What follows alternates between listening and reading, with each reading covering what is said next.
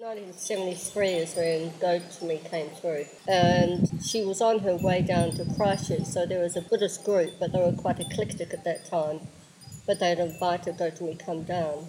So there was only one FWO centre, which was where Akshobhya lived. We put her up because she was a woman. His little abode, he didn't think would be suitable to put her up. So that was the first contact. I would say the strongest seeker at that stage would have been Vajeshuri, my mum.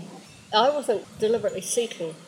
It was more the effect of being taught meditation that had a big impact on me. And then also assessing that everybody lives by some guidelines. And it seemed like everybody needed some guidelines, and whether they made it formal or not, everybody lived. So it felt like I was in an era of anti-religion. Certainly it wasn't on to be saying that you were interested in something religious. Maybe yoga, that's a bit different, or maybe some Eastern religion, but Buddhism wasn't quite so well known. I'm 19, 20 at this stage. But the biggest impact personally was Go To Me. So communication and the ability to meet another person through communication has been the strongest thing, along with meditation.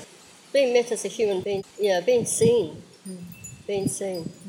Well, that went hand in hand with being quite struck and experiencing different states of mind with meditation. So that then put me in touch with, wow, what's possible having those experiences in meditation. And then the Dharma was like, secondary. It made sense.